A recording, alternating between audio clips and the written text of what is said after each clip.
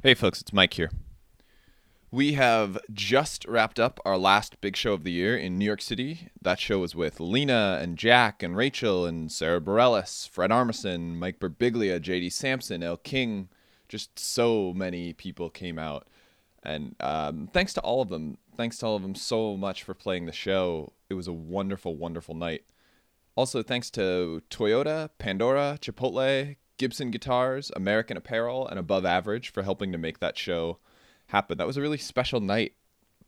If you missed it, that's an annual event. This was our second one, our second talent show in New York City, and I hope you come out next year. And I hope you come out to see us at an event. They get bigger and bigger as we go, and they're getting more and more incredible as we move along. To the podcast, we are back. Sorry about the brief intermission. This week on Contact, we have W. Kamau Bell.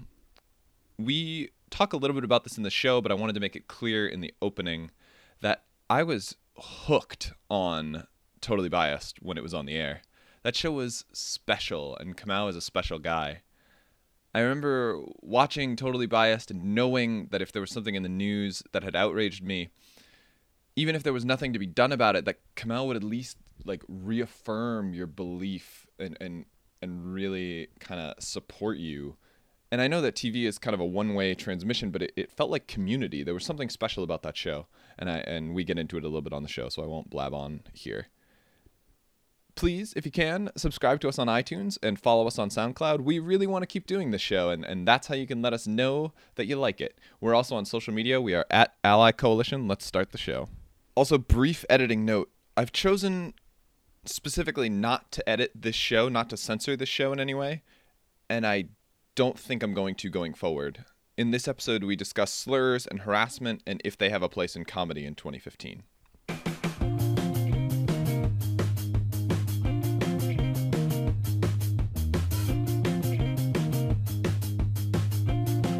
first of all, I think when I started doing comedy, there was still I feel fortunate that I started sort of in the wake of the alternative scene a little bit, so that before that there was just clubs. There was just clubs or bars that did comedy, and this is before I did it, but this is how I understand it. But there was just a crowd called a comedy club crowd, and then all comics had to sort of learn how to deal with that crowd.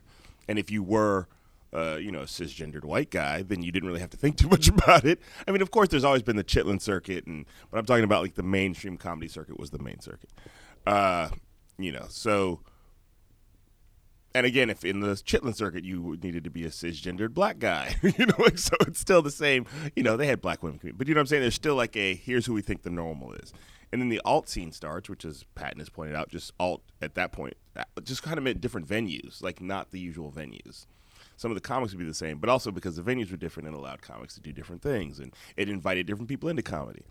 And so I feel like I started sort of in that wake a little bit. So I did a lot of the club stuff, but I also was always looking for venues that would I was always looking to get in front of audiences that weren't going to show up at the comedy clubs. Not always, but as soon as I realized this comedy club audience is not my audience. Because at first you're like, I guess I'm just not funny enough because these people don't like me. And then you're like, then every now and again you get a taste of a different audience, or for me to be like that one older black woman in the room who's laughing louder than everybody else. I'm like, where do I find more of this? That's my crowd. Yeah, so, and eventually I moved to San Francisco, and then it's about finding the audience, creating a space where the audience would show up who wouldn't show up to the comedy club. So so for me, and now I would imagine some of those people are now showing up to the comedy clubs, and you know that because you see blogs where people go in and go, I can't believe this comic did this. Yeah, they've been doing that for a long time. Not in your space. Not in your space, but now you have now, I think this is inherent to comedy. People, and this is true for everybody, people go, I like stand-up comedy.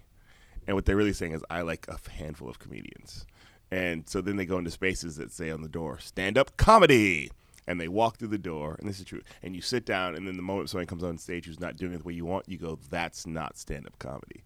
And we're all smart enough as grown-up people to know you don't do that with music. You may not like The Clash. You may not, you may prefer R. Kelly, but you're not going to say The Clash isn't music. And if you are, you just end up looking really stupid. But in comedy, people feel very entitled to say, if I don't think it's funny, then it's not comedy. That's true. Like if you went to any metal show and you were like, I love live music, and you showed up and you were like, oh well, this isn't music. Yeah. Well, And there are people who say that, but they're like your parents, you know. Yeah, They're not the with it sort of mean demographic of people who do things, you know. So it's like, you know, and I think that, but with comedy, you will have those people who are very smart and intelligent and thoughtful go, I didn't like this comic, so that's not comedy. And I just feel like, yeah, that's part of the gig, is that you're not going to like everybody, thankfully, you know. And luckily that creates space for comics like Cameron and myself and Maria Bamford, and you know, who aren't doing it. And I'm way more mainstream than Maria Bamford. Let me be clear about that. And I'm way more acceptable cisgender to a comedy club than Cameron. But I still feel like I don't go up and do the things that I think that I see other comedians do. Not good, bad, or indifferent. Just I do different things. So I want to kind of pick you about that a little bit. What Please. and first of all, we should. I feel like we already started. I just picked up the microphone and kept talking. No, but that's great. I love the kind of like soft intro thing. Yeah. But we should. This is Mike. I am sitting here in the basement of BU with. W. Kamau Bell. Thank you so much for being on. This is really great. No problem. So we were talking a little bit before. Kamau has been. Can I do you do Kamau? Kamau's great. Yeah. Great. We're friends now. Yeah. We were talking a little bit before that.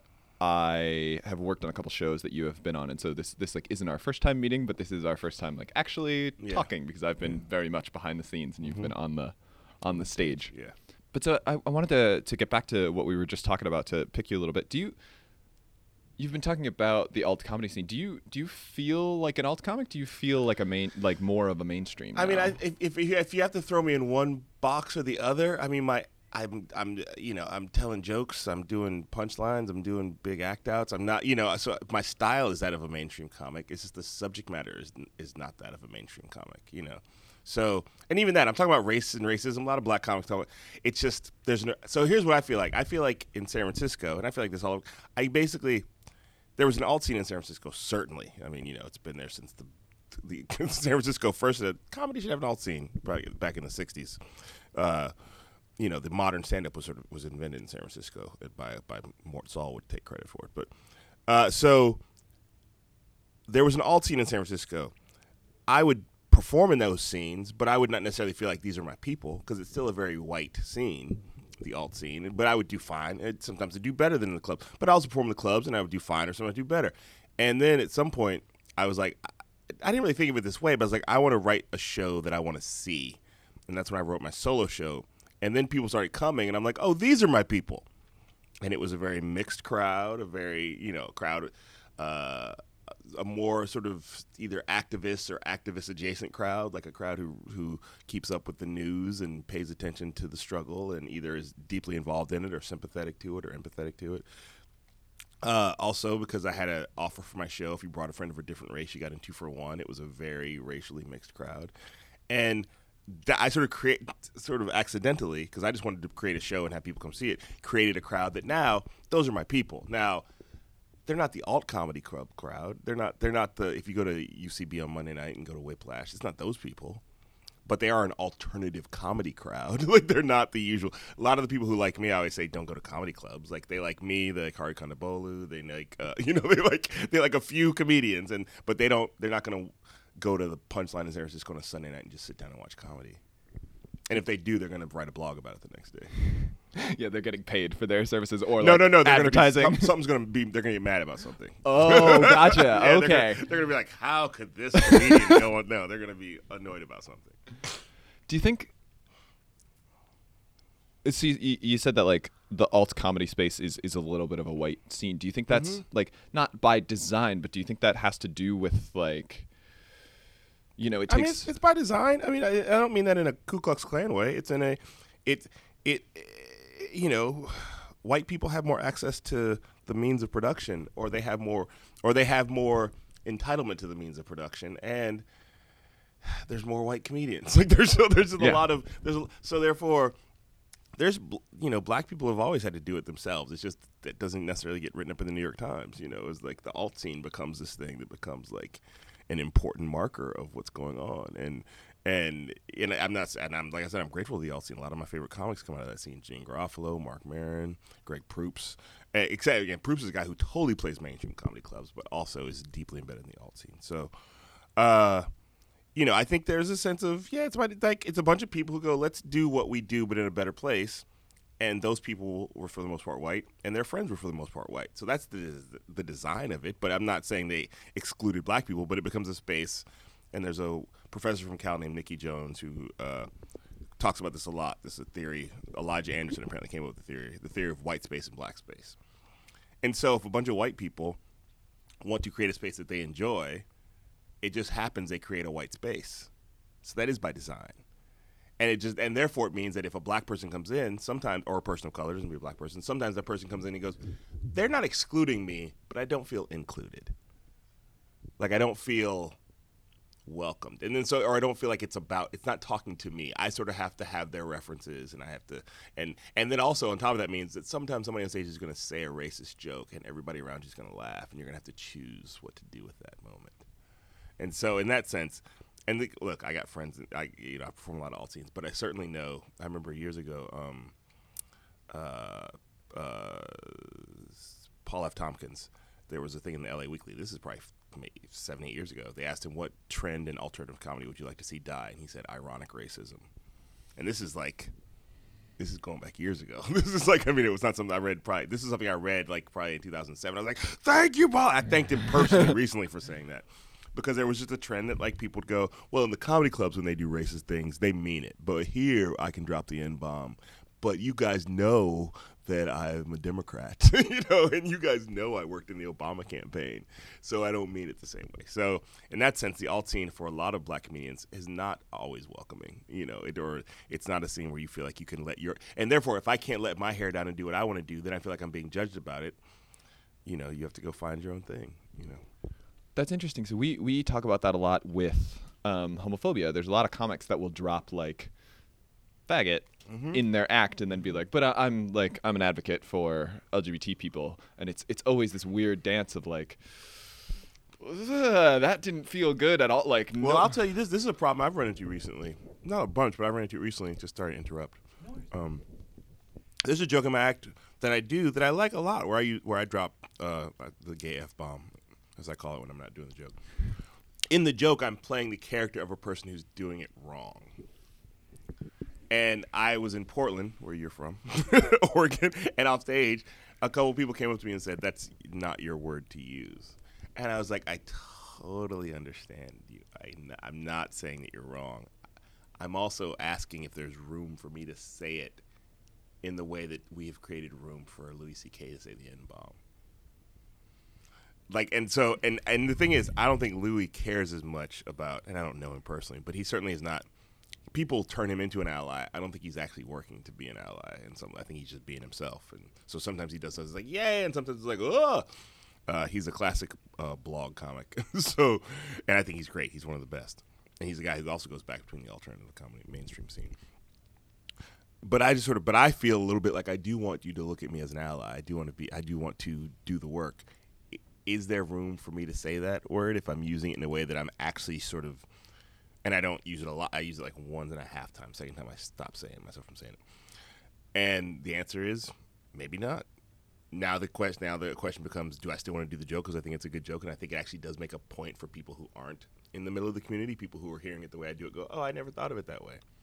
I'll tell what the joke is. I'm not going to tell the joke, but the joke is that, and I've done it that East Coast liberalism is different than West Coast liberalism. West Coast liberalism is more soft and more like we can all come together, and that's strange to me because East Coast liberalism is more muscular and aggressive, and the East Coast, like New York and Boston, had legalized gay marriage way before California did. And I say it's weird because if you don't think of it that way, because on the West Coast, if you ask somebody what do you think about gay marriage, they were always like, well, if two people want to get married, that's up to them. Marriage equality is important, and I don't think the government should be involved in telling them not to do it. Oh, that's nice. You ask somebody in the East Coast, what do you think about gay marriage? And they're like, hey, I don't care what faggots do. Now that's the joke. And when people laugh, they're laughing at the fact that that there is a thing in the East Coast where people will throw these words around and yet still consider themselves to be liberals, and the laugh comes there, and then I sort of back out and go, no, no, no, no, no, don't say it. Like that's the joke is me going, that's not how you say that. And I hear that joke can be that it's some if you're a gay person in the audience or even an ally of a gay or whatever, that you can be like, ah. And yet I feel like there's a hard thing about comedy that I find is that you're supposed to cross boundaries sometimes. If you never cross boundaries, you're not making anybody laugh. If you're not surprising people, you're not making anybody laugh. And yet there's certainly jokes that I have done years ago that I thought I was doing the right thing, and I look back now and go, that was a mistake. So I understand that, like, just because I feel it now doesn't mean I'll always feel this way. But it's just the struggle of, not the struggle, but the challenge of being a comedian in the year 2015 who wants to be seen as an ally and also wants to be the kid in the back of the class saying the inappropriate thing. Is it that you were approached about it? Like, does audience response, criticism of your work make you like where does the hesitation around that word come from? You know, that I know how I feel about the N-word, and I know that like I don't think that's everybody. I think that some people, like, I think that, you know, that some white comedians can say it, and I'm like, yeah, it's funny, and then some people no, and that to the outsider they might not be able to see why I think one is different than the other. So I get that there's subtlety, like that there's a, it's not necessarily my call to make, you know. And I'll say this, I don't take all feedback. I get a lot of feedback that I don't take. So it's not, so if somebody says it to me and I go and I think about it, that means I was already thinking about it. You know what I mean? Yeah. So I'm not available for, I mean, people all the time go, I don't think this or I don't think that. And you go, well, that's, the only person who gets that kind of access is my wife. Where she can go, where we actually will have back and forth, and I will change, you know, she can have access to all of it. And if there's things that she really bother her, we will work to figure them out. But, and I also try to write things that aren't that. I don't have a lot of jokes about my wife's a terrible person, you know, which is a very common area for stand-up comedy. So I just think, but if somebody says to me and it sticks in my head, I go, oh, and you know, it's hard because on the other hand, you don't want to agree with everything your comedian says, even if you think you do.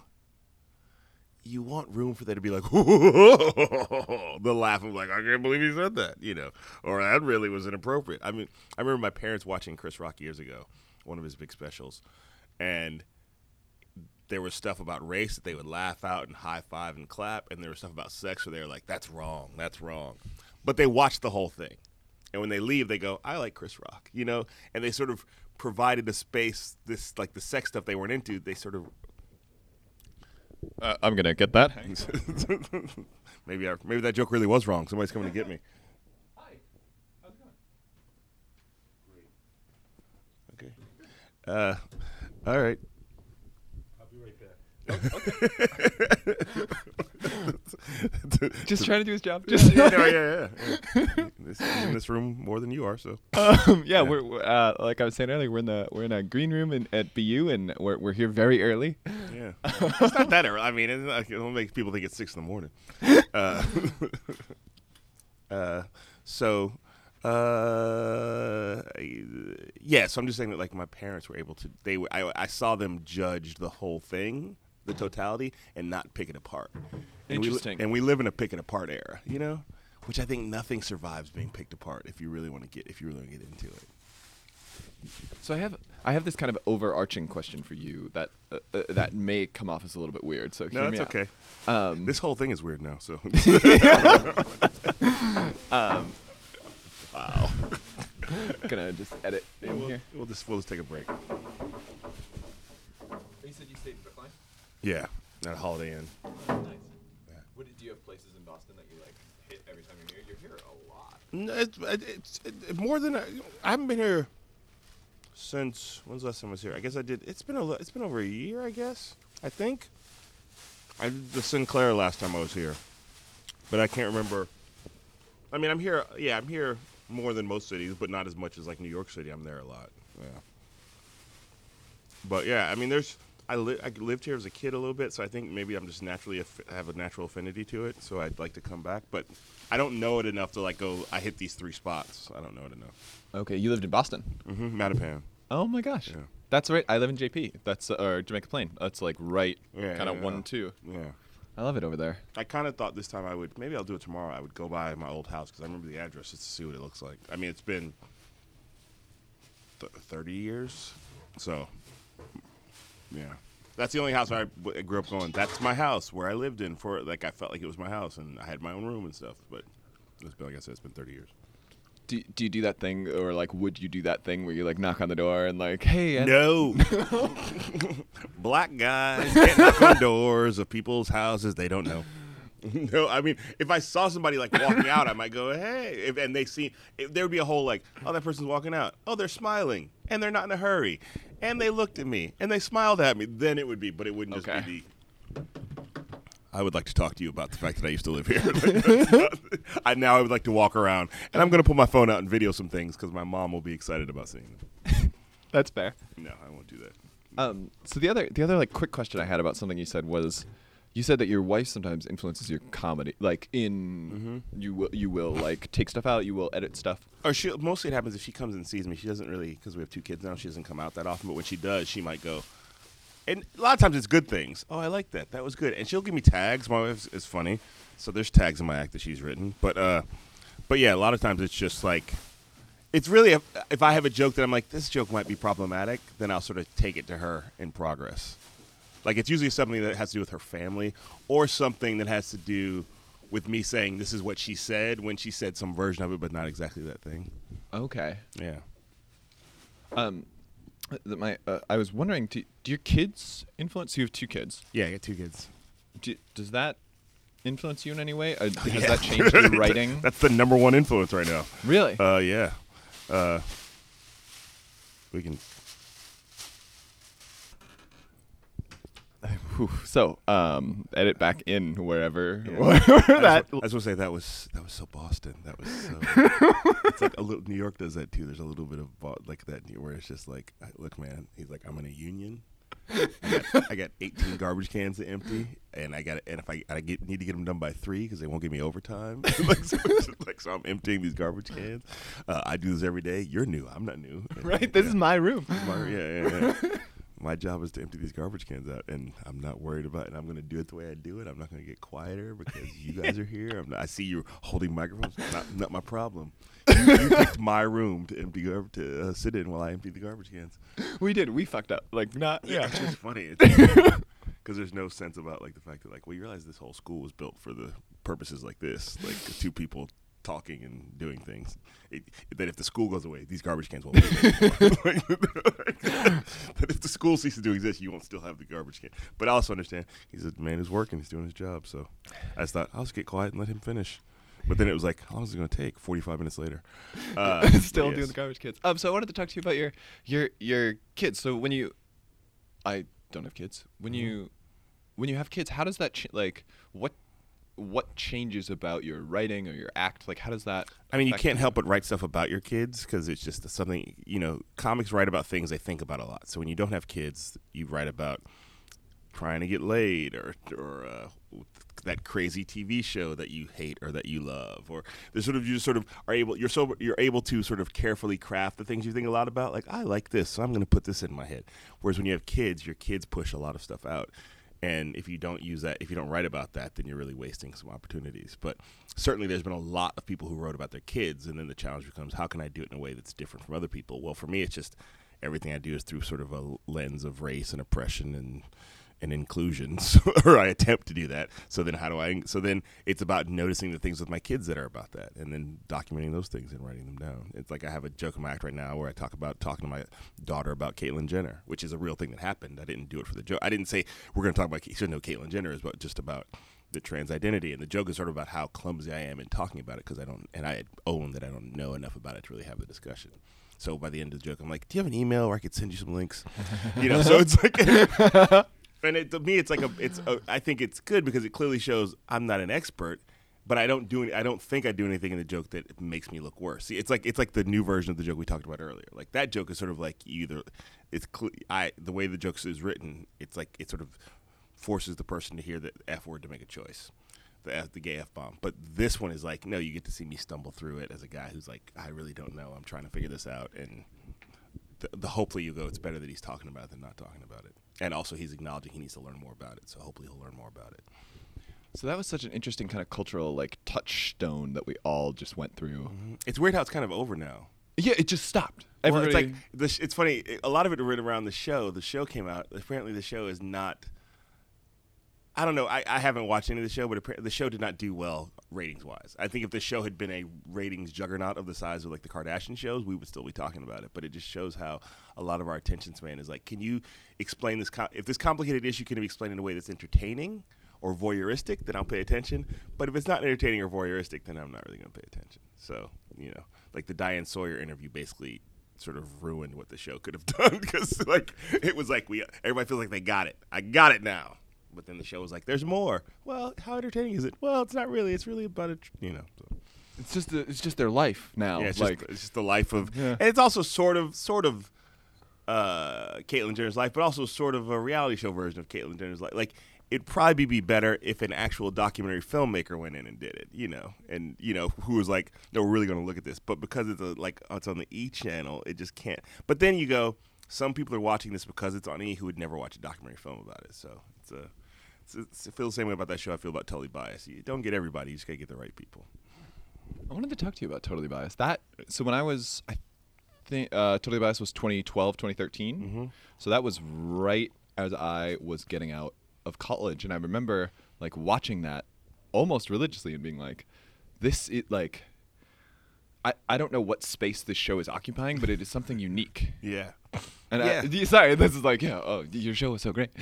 Well, I mean, I appreciate that. People, it's had longer legs than I guessed. Really, I mean, when it was over, I just was so ready for it to be over because it sort of started to fall down, collapse under its own weight, and we were all sort of the entire staff was sort of feeling the weight of the show, and just because it was like we were 5 days a week and we weren't getting good ratings, and we just knew it was like we knew something. I knew something had to change dramatically for the show to continue, and the thing that changed dramatically is that they canceled it. So like it was like, well, that's a good dramatic change too. But yes, a friend of mine compared it very lovingly and nicely compared it to the Velvet Underground album. Like only 10,000 people bought their first album, but all those 10,000 people started bands. So I feel like that way. In the same way that like I meet people regularly who are younger than me, who are like basically like I'm either a comic and because that inspired me to do this, or teachers who like I use these clips in classes. So it continues forward in a way that canceled talk shows don't often continue forward. So I'm happy about that. Yeah, like what? This is another kind of odd question, but like what does that feel like for you to be in the spot of almost like a cultural taste maker, kind of like, do you know what I mean? Like you're a comic, but you're also a comic that people kind of look at as like, okay, where is the like morality line on issues that like, it's funny. I don't see it that way. I guess my identity at this point is probably 80% dad and 20% other stuff. So, the thing that I'm best at is being a dad. Like that's the thing where I'm like, I don't know, I'm a great dad. I know I'm a great dad. I'm a decent person.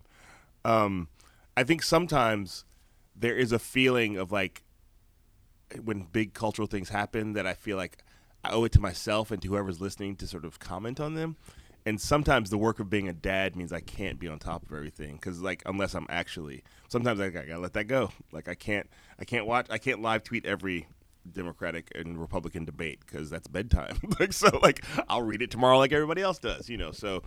There is sometimes I feel like a little bit of just like responsibility to continue to put forth sort of relevant topical ideas, and I've released myself from that pressure because that's not feeling the pressure to do it doesn't make it good. It's better. Like last night I watched the last episode of Project Greenlight, which is something I've been following pretty intently, and after it was over I tweeted like 15 tweets about it. And I was like, I felt like this is what I do. Like, I don't have time to write an article about it, but this is like, I feel very like I have to allow myself to do it the way that my life has time for me to do it and not really feel the pressure of like every day.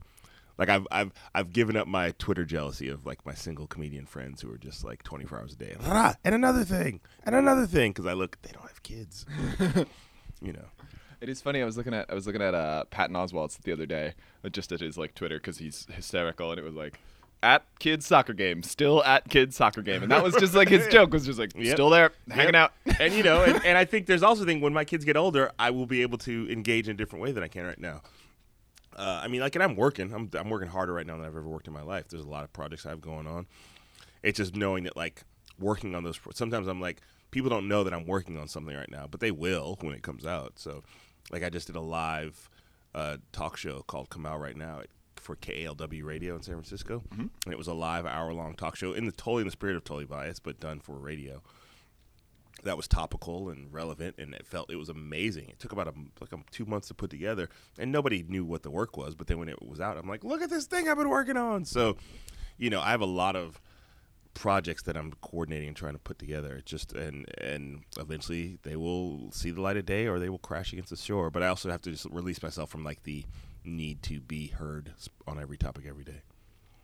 So yeah, that space that we were talking about is kind of it's like the same thing that I think a lot of people feel about Jon Stewart is that like, and it's very apparent now that he's gone of like, how do I feel about stuff? Like, and I'm wondering like, so you said that like you've had to release yourself from that. Like how do you do that intentionally? Do you do that like, does that just kind of, I'm a dad now, you know? Yeah, I'm hopefully I'll be a dad for a while. That's fair, yeah. It has to be like you can't stop feeling guilty about not, live tweeting the blah blah blah thing that everybody's talking about on Twitter. Stop feeling guilty about not being caught up on the TV show Empire. You know, like stop feeling guilty about like things that are like, or that.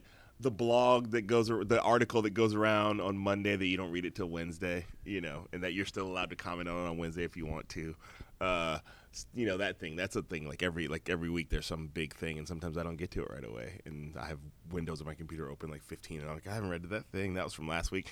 Just stop feeling, because ultimately it's good. I do stay informed, and I'm still informed about things, but I don't have to comment on all of them, and I don't have to, because there's a longer picture. There's a longer career arc here. It's not just about what's going on this week. So, like this KALW show, if that becomes a regular show, I will be back in the, you know, when we do it once a week, like we were talking about, I'll be back in that space again, but I'll be doing it for a reason, you know. So it's like if it becomes like a job, then I'll do it for the job, but I can't just sort of like expect to keep up with, other people. Like there's so many people I'm thinking about I can't keep up with, you know. And I hope people who like me aren't like, where did he, like, I mean, I do think sometimes there's like a, where did they go? And I'm like, I'm right here working very hard, you know, like, and you'll see it eventually, you know. Well, it's hard when you have a daily TV show and then all of a sudden you're not on TV. Some of that was great. I mean, initially it was great. I was happy to be gone for a while, and it took me a while to sort of, you know, reconstitute myself, and moving back to the Bay Area was a big part of that. Like, sort of like, let me get to where I can breathe and I can walk outside and feel like people like me because they liked me because I lived here since '97, not because I had a TV show. I mean, they like me more because of that, because that's how TV works. But, you know, joking, just so people know. But also, it's like I could feel like I could walk around and see people I've known for a long time, or know people who've been invested in my success for a long time, and they feel connected to me, which is why, you know, when things happen in the Bay Area that are shitty, I feel like I have to make a bigger deal of those too, because then, like, people know I live out there. Interesting. So you mentioned earlier this sort of longer career arc. You have this new show coming out on CNN in 2016. Mm-hmm. I don't know is there like a month on it now? No, or? there's no. I mean, 2016, earlier than later. Okay. I don't think it's not the second half of 2016, but they haven't given me an exact date yet. So I think sometime springish. I don't know. Yeah. Okay. I think they're really trying to make sure that it. United Shades of America. It's a travel document. It's a docu-series, as they call them now. It's a travel show, as we used to call them. It's a race and culture travel show. So instead of sampling food, I sample race and culture and racism. So it's like, for people who like the totally biased parts of me doing man on the streets and talking to people, this is that, but it's taken further out. So I get to hang out with people and go to their houses and experience some things. Yeah, that's going to be so fabulous. I've been, That looks really, really, really great. Yeah, I think we taped it already. It's sitting on a shelf somewhere. It's already exists. Really? Yeah, it exists. Oh my gosh. Yeah, it's just waiting for CNN. They're not really an entertainment network, so they don't have a ton of space for stuff. So, and they're also, I think they like it a lot. So I think they're trying to make sure it gets a good position on the network, on the lineup. So they've told me they like it a lot. So unless they're lying, which people in those positions do, but they do like it a lot. So I think they're holding it for the right time. And that's why my goal is to pretend like the TV show is not happening, so that I can stay busy every day. Because it'd be easy to sit around and wait for a TV show to come out, but having gone through the Totally Biased thing, and also knowing that I want to have several projects for the rest of my career, not one. That it's up to me to sort of keep things going. So I'm working on trying to record a comedy special, working on this radio show with KALW. Got this Denzel Washington podcast, so I'm just trying to, there's other things, it's important to me to, the thing I learned in the Bay Area that I like to do is there used to be a dog food commercial where it's like, this dog food makes its own gravy. Like you pour water on it, it makes it. And I feel like, yeah, I'm making my own gravy. Like I'm not waiting for somebody else to make some gravy for me. I am making my own gravy. Do you think at any point in your trajectory you wind up doing politics? Like, you're obviously a very funny person, but do you think you wind up doing politics? I feel like that. Absolutely no chance of that. No. Okay. There's absolutely no. Recently I had a come to Jesus moment with myself where I was like, I'm a comedian, and I think sometimes because of the things I talk about and the things I associate myself and the people I associate myself with and the things I do, people sometimes describe me like, how do you want me to describe you, as a activist or no. Like, there are people who are activists, and it probably says so in their tax forms. I am not an activist. I am like-minded with activists. I can work with activists, but my job is to be the funny guy, and it sort of took pressure off me to try to, because I think it can be easy to get caught up in the work in work that involves these subjects and these painful issues. Get caught up in the importance of the work, and if you're a comedian and caught up in importance, then you will become way less funny. And so for me, it goes back to the thing we were talking about earlier. There's got to be room for me to say the wrong thing. There's got to be room for me to be personally like, I said this thing, I don't know why I said it. Whereas if you're an activist or a politician, you're supposed to be in a business where you're sort of in a place where you can't make mistakes because people's lives are on the line. And I respect those people too much to think that I can just sort of segue into that. I respect activists too much. Politicians, not so much. But to sort of think that I can sort of and I think the word activist got thrown on me when I got Totally Biased, because it was a way for people in the industry to understand that I'm not your regular comedian. But I'm not. And I mean, I work with activists. I want to do more work with activists. Right now, like a lot. That's the one place I do feel guilt, because I have 2 small children. Like, I just don't have, between working to provide for my family and creating projects, I don't have the time to do the things I'd like to do. But I certainly plan to do more work and hopefully become a big enough comedian that then, in addition to any on-the-ground work I do, that my name can help in some way, or I can help raise money, or I can show up and draw attention to things, but not in any way replace the work of, think that I'm doing the same work as Black Lives Matters. So that, this is, that saying the wrong thing. Black Lives Matters is the end of that. I don't want people to think I think the hashtag is Black Lives Matters. The Black Lives Matters is doing. New hashtag, yeah. You can always start new ones. Yeah, so yeah. Start that war. I invented a better hashtag, Black Lives Matter. No, yeah. So I wanted to bring up with you that in your role as a comedian, you sometimes say the wrong things, and it's to highlight injustices, the wrong things. To get that stuff out there. Yeah. Do you think that I've used the word space a lot here, but I'm going to do it again. That space is going away with our kind of tendency to police each other on language and those sorts of things. I mean, I think it's certainly being, is it going away? I think that the issue is this. The comedians who have to apologize, and I might find myself in a position at some point, are the comedians who have jobs. Like Gilbert Gottfried sent out a bunch of tweets after the Japanese tsunami, and he got fired for it, which is why he sort of had to, I don't know if he apologized, but because he had done this thing, he lost his job. Tracy Morgan did the stand-up in, I think it was in Nashville, said the horrible thing, and then basically, I don't know this for sure, but from what I understand, Tina Fey reached out and was like, "You can't do that. You got to apologize and you got to go meet with Glad." So he did that, and and if you've been around Tracy, which I have, he totally regrets that and didn't understand, and now does not want to be thought of as that guy. But also, he had a job at NBC at the time. Cat Williams has done a lot of crazy things, and he never has to apologize. And so I think that there's some. If you just want to be a comedian, then you can say whatever you want to do. But the minute you involve yourself with other people's commerce and properties and capitalism, you might have to apologize. And I think it becomes about, can you define your brand well enough that people understand that that's a part of your brand? Like Louis C.K. has kind of defined his brand in an amazing way, and his partners at FX have a real hands-off approach to what he does.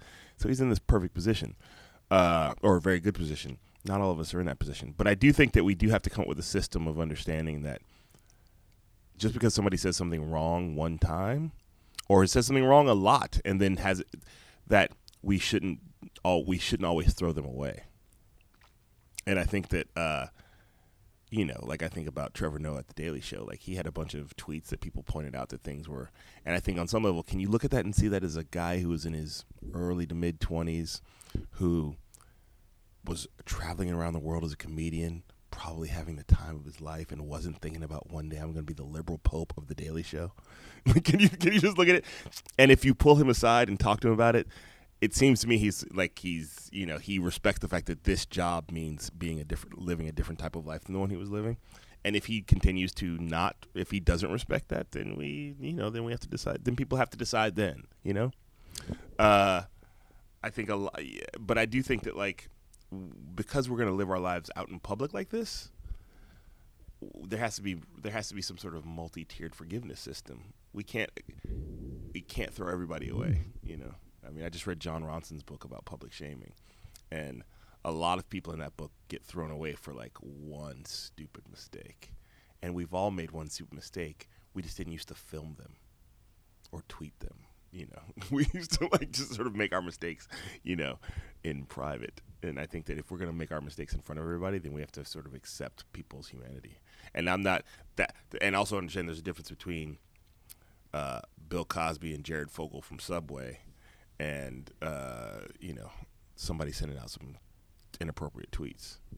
Yeah, living a predatory life is right now there isn't a difference between somebody living a predatory life and then somebody getting drunk and saying something fucking stupid. Or just when I sit around with my friends, we say horrible, obnoxious things. Now, if they started live tweeting them, I would be in trouble. But you're supposed to be with your friends. I think people were looking at the early days of Twitter as your friends. Oh, and that's not. They're not your friends. No. They're stool pigeons. they're people waiting for you to say something great or waiting for you to say something horrible, and kind of they don't judge either way. It's kind of like, we'll take either one. If it's super great, we'll retweet it a lot. If it's horrible, we'll retweet it a lot. And a lot of that is, I think, also becomes about Twitter. I think at some point, if Twitter's to last, which that's a whole other subject, it's not making money. Twitter has to also embrace the fact that we're humans. They can't treat us like bots. That is. So I want to be respectful of your time here. We're really running right up against the edge of it. I gotta go back to the hotel and change clothes. Yeah. I wanted to really quick. We're still good. Okay. I wanted to ask you, so we like to end these, and this has been really, really great and really easy. Thank you. No problem. I just had my first coffee for the day, so I'm ready to talk. I mean, I'm sort of, my intention with these things is to try to keep them as easy and free flowing as possible, while at the same time not wanting people to understand that my intention is to be thoughtful in everything I do. Doesn't mean it's always going to come off thoughtful, and doesn't mean that I'm always going to be thoughtful, but certainly understand that at the core, and this is about talking about having kids. Having two daughters changes my DNA. It sort of rewires. So there's things that I would have done 5 years ago that I won't do now. But it doesn't mean that I don't still have part of that 5 years ago DNA. And sometimes I'd be like, oh yeah. And again, the soul of a comedian is the soul of somebody who wants to say the wrong thing at the right time or the right thing at the wrong time. And that's a tightrope. So the thing we try to do at the end here is, and this definitely ties into what you were just saying, is we have a lot of fans at the Ally Coalition who really like kind of alt rock music, who tend to be like 15 to 20, and those are the people that we really speak to. And I'm wondering, do you have any advice? Do you have anything that you want to get out to people of those ages, that like, here's my journey, you're on your own type stuff? Like, you know, when I think about people who are like 15 now, there's a part of me, and I don't know if everybody thinks, is really envious of a 15-year-old right now. And a 15-year-old right now might not understand this, but here comes an old man's explanation. When I was 15, other than my two best friends, or my three best friends, two of them went to the same high school as I, another one went to another high school, for the most part, I felt alone. And those guys we were three friends, or four friends, but like, we weren't really the same. Like, my best friend Jason, who's still my best friend now, was a deadhead, long-haired weed smoker. I was not a weed smoker, martial arts enthusiast, black mom who's an academic, half activist. And so we're not like in what we do. We both felt alone, you know, and separate from our school. Now, thanks to the internet, there's an opportunity to not feel alone all the time. Now, that doesn't mean there's not filled with potholes out there in the internet, but you can go you can go find groups of people who are like you, who can help you get through your shit. And for me, that's like that I would have had a different life if that had been the case. Maybe I wouldn't have been a comedian. I would be a successful investment banker. But because I was broken on the inside, I became a comedian. And so for me, it's like, you know, if you're 15 struggling right now, take advantage of the resources that are around you that you can get to on your own. You don't have to ask anybody's permission to get to them, you know.